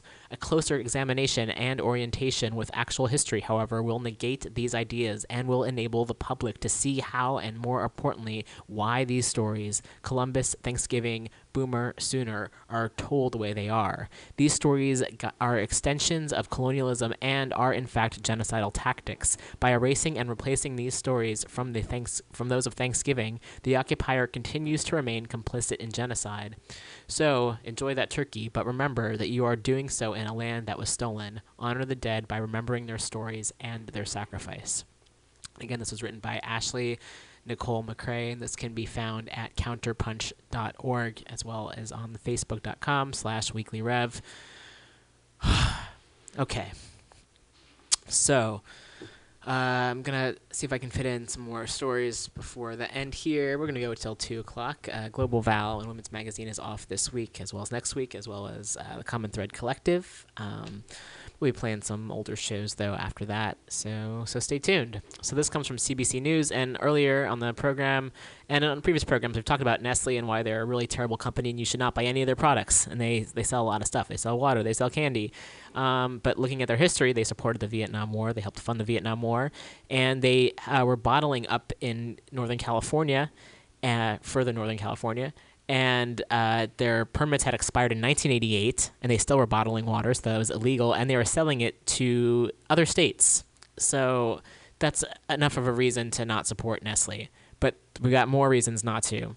So this, another article, Nestle admits slavery and coercion used in catching its seafood. Global audit by the food giant finds abuse of workers who catch seafood from Thailand. And this is written by Martha Mendoza from the AP, and this came out on November 23rd. Impoverished migrant workers in Thailand are sold or lured by false promises and forced to catch and process fish that ends up in global food giant Nestle S.A.'s supply chains.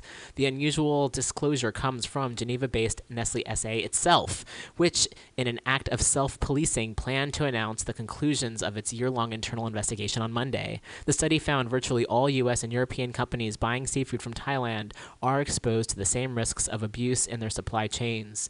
Nestle S.A., among the biggest food companies in the world, launched the investigation in December 2014 after reports from news outlets and non-governmental organizations tied brutal and largely unregulated working conditions for their shrimp, prawns, and Purina-based brand pet foods. Its findings echo those of the Associated Press and reports this year on slavery in the seafood industry that have resulted in the rescue of more than 2,000 fishermen. The laborers come from Thailand's much poorer neighbors, Myanmar and Cambodia. Brokers illegally charge them fees to get jobs, trapping them into working on fishing vessels and at ports, mills, and seafood farms in Thailand to pay back more money than they can ever earn. Sometimes the net is too heavy and workers get pulled into the water and just disappear. When someone dies, he gets thrown into the water, one Burmese worker told the nonprofit organization Verite, commissioned by Nestle. I've been working on this boat for 10 years. I have no savings. I am barely surviving, said another. Life is very difficult here. Nestle said it would post the reports online as well as a detailed year-long solution strategy throughout 2016 as part of ongoing efforts to protect workers.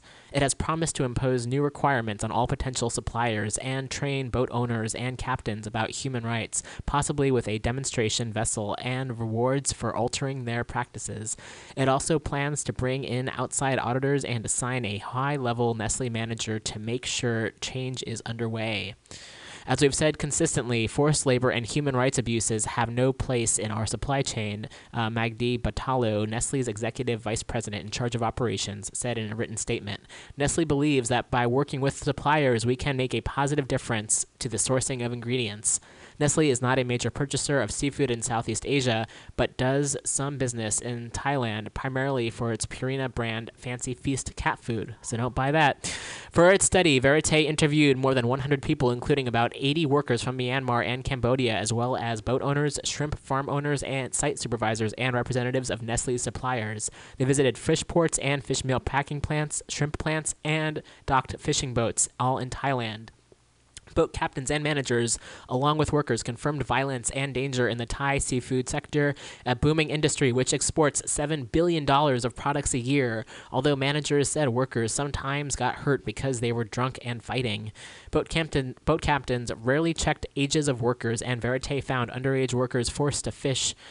Workers said they labor without rest, their food and water are minimal, outside contact is cut off, and they are given fake identities to hide that they are working illegally.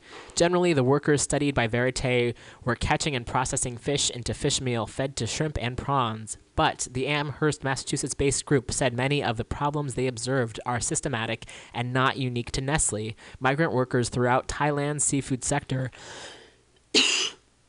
are vulnerable to abuses as they are recruited, hired, and employed, said Verite.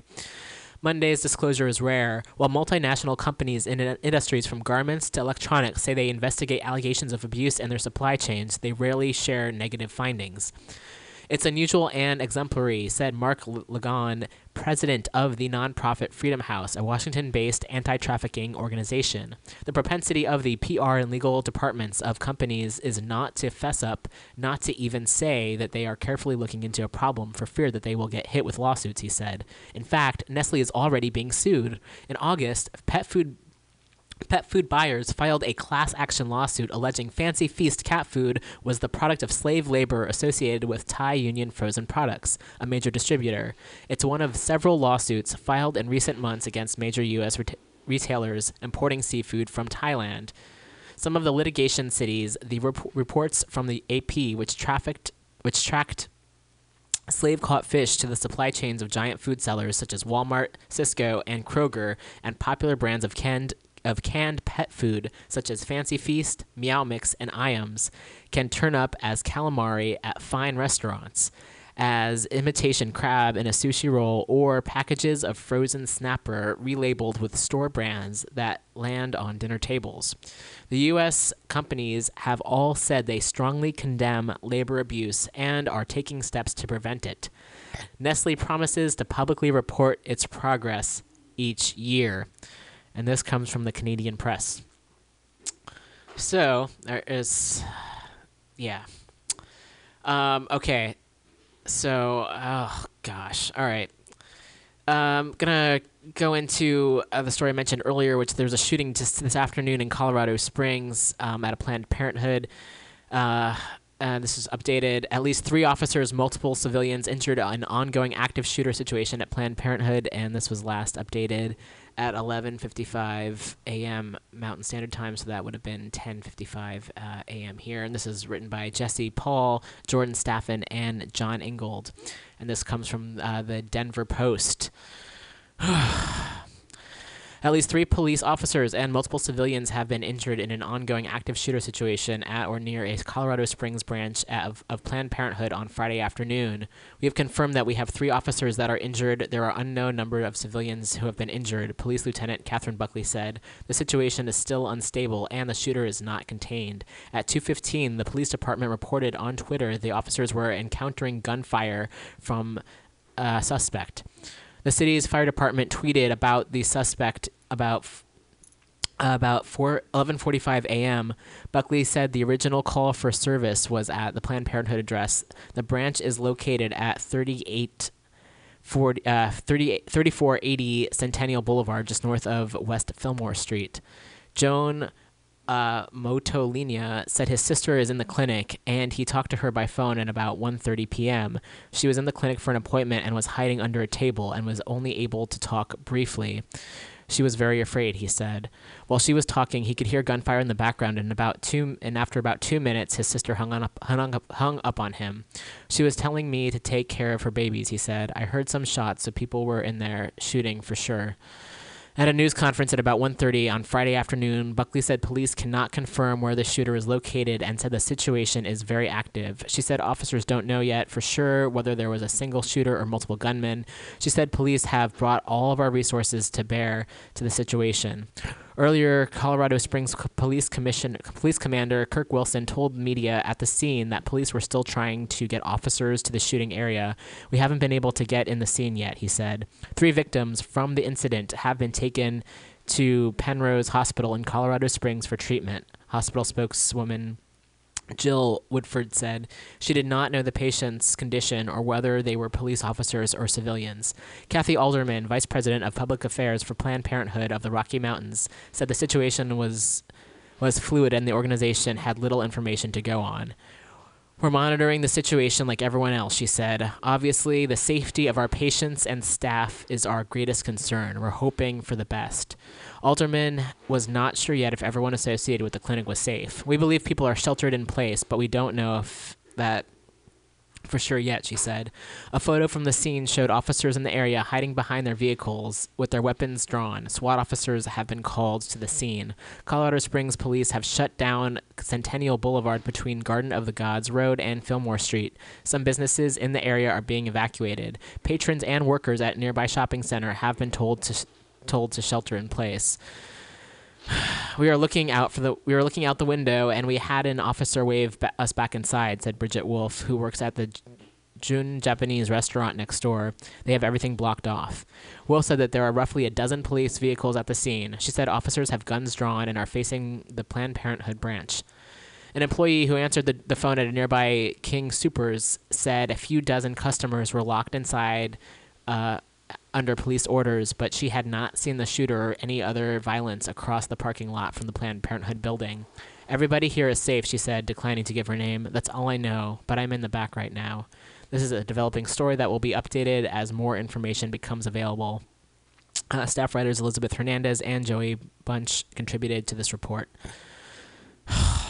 So that's pretty shitty, and most of the news on here is, and that's happening right now. So there's a few minutes left, and I'm going to go into another story which seems to be a theme of everything, which is violence that's been committed. And this is from the Dallas mayor, and this is from Color Lines. Dallas mayor more fearful of large gatherings of white men than Syrian refugees. Mike Rawlings attacked Islamophobic hysteria and hypocrisy on MSNBC. Dallas, Texas Mayor Mike Rawlings stood in opposition to other Southern politicians, including his governor, Greg Abbott, when he said that he was more afraid of white men with guns than Syrian refugees. And all the stories I've been reporting today, those are the ones causing the violence, whether it be from Thanksgiving, whether it be the police in Chicago, the police and the white supremacists in Minneapolis, and then now outside the Planned Parenthood in Colorado Springs. While speaking on MSNBC this past Saturday, November 21st, and they have a link to the video, Rawlings said that he would welcome Syrian refugees to Dallas. When asked about the growing fear over Syrian refugee and possible ties to ISIS, Rawlings responded, "I am more fearful of large gatherings of white men that come into schools, theaters, and shoot people up, but we don't isolate young white men on this issue." Rawlings also criticized the tendency to conflate ISIS with Muslims in general, asserting that the group does not represent Islam. "We want to get rid of ISIS. We all agree that ISIS wants us to be divided on the issue. ISIS wants us to demonize these refugees, wants us to alienate these children. ISIS is no more Islamic than the Nazi senior staff was Christian, and we have got to differentiate between them." So, there you have it. So with that, I think it's time to wrap up this program. Thanks everyone for listening. Thanks for the folks for calling in. And I was looking for some music to play towards the end. I don't think any of the ones I had selected are really too fitting, so I'm going to look here a little bit more to find some, and I think we're gonna actually do some Smiths for this. A Rush and a Push in the Land is Ours. Actually, we're gonna do so, and I have a friend Joe Yoga out in New York who's a musician, and he covered it recently. So I'm gonna look that up. It might take a moment while I find it, so bear with me. You've been listening to Mutiny Radio at mutinyradio.fm. There's programs here 7 days a week. There's music, there's live comedy, there's politics, there's cannabis, there's all sorts of events happening here, so definitely come by. I am definitely exhausted from just reading the news, but I am very happy to be able to do that, and I will every week as long as I am able, because I feel like it's the least we can do, because not everyone has the opportunity to speak, and the least we can do is talk about folks who have been through it, and can't really add much more to that. So I'm gonna go ahead and play my friend Joe's song. It's nice to be able to play music by folks that I know and give them some signal boost, as it were. And this is a cover of the Smiths song, A Rush and a Push, and The Land is Ours. So I'm going to go back to the beginning here, and everyone have a good week, and we'll get this started momentarily.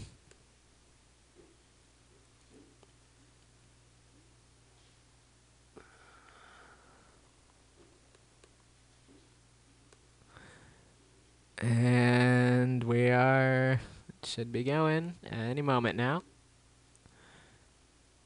And hold on one moment. And here we go. I am the ghost of troubled Joe, hung by his pretty white neck some 18 months ago. I traveled to a mystical time zone, and I missed my bed, and I soon came home. Oh, hello. They said there's too much caffeine in your bloodstream, and a lack of real spice in your life. I said, leave me alone, 'cause I'm alright, Dad. Surprised to still be on my own. Oh, but don't mention love. I'd hate the strain of the pain again. A rush and a push in the land we stand on is ours. It has been before, so it shall be again. And people who are uglier than you and I, they take what they need and just leave. Oh, but don't mention love. I'd hate the pain of the strain all over again. A rush and a push in the land we stand on is ours. It has been before,